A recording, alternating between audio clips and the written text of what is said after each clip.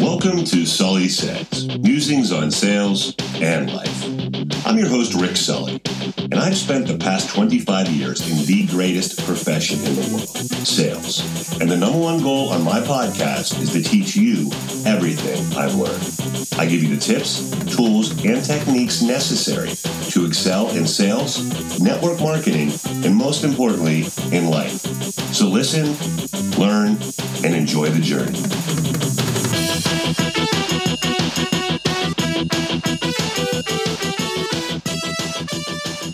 The hardest thing in the world, and I know this is a fact. You cannot control other people. I promise you that. I've tried. I've tried it personally. I've tried it in my career. You can't do it. But what you can do is you can control your reaction to them. Because if they try to pick on you and they see that you're not breaking, that they're not getting to you, then you're going to win. And they're going to give up. And they're going to go on to someone else. Because bullies aren't the brightest. They're not the most persistent people. They see that little resistance. They're like, all right, I'm done with this guy. I'm going to go find someone else. But to go a step further, there's absolutely only three things in your life that you can control. And I want you to really think about this. This is deep. Your preparation, your effort, and your attitude. As I like to call it, your P. You can control your P.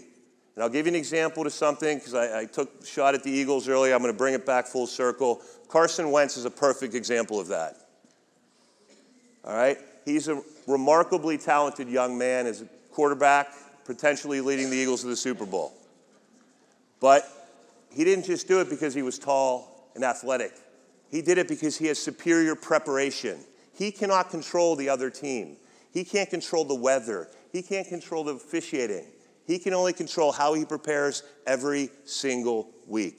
And the same applies to each of you in school and as athletes, in the band, whatever you do. Next is your effort. Your effort is 100% in your control every single day. And let me tell you this, there is nothing worse as a parent, as a coach, as a sales manager, than somebody that doesn't put forth maximum effort. And then they complain that they didn't get the results they wanted. That's unacceptable. You control your effort. And finally is your attitude. You guys will not forget this next sentence, but your attitude determines your altitude in life.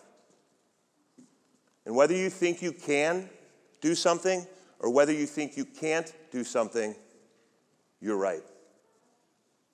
So control your P every day. Next, anger. Any of you guys angry? You have a lot of anger, sadness, frustration inside of you that you're carrying around? I know. Believe me, I had it inside of me for a long time. I'm sure some of it's directed at your parents, some of it's directed at your teachers, some of it's directed at your friends, but it's inside of you. And I'm here to tell you to let it go. Now, I always believe you need to have a little chip on your shoulder. Like Michael Jordan's a perfect example. He was cut from his basketball team as a sophomore in high school. I think he turned out all right.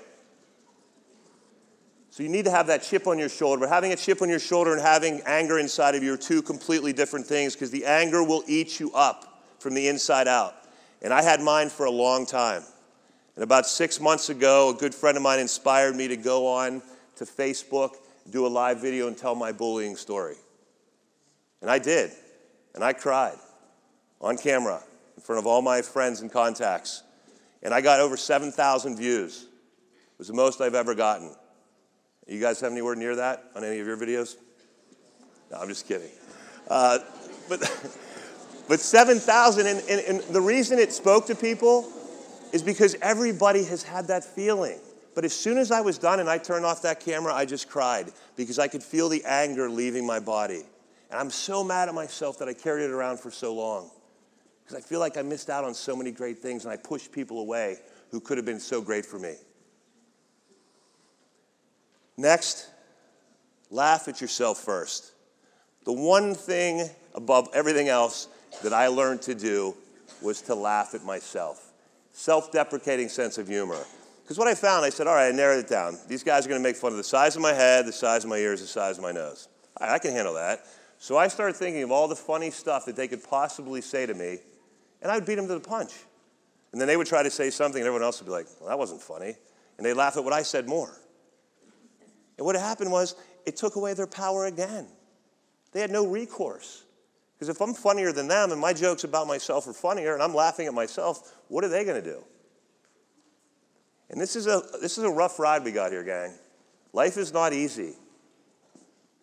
There's a lot of challenges along the way. And if you don't learn to laugh at yourself, it's going to be a lot harder for you. Don't allow the other person to win.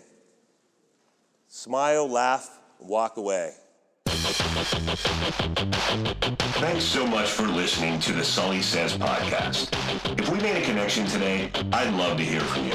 You can reach me via my website, ricksully.com, or via email at rick@ricksully.com. I'm available for sales training, personal development coaching, and motivational speaking, with a focus on how being a childhood bullying victim taught me to find my character, passion, and purpose.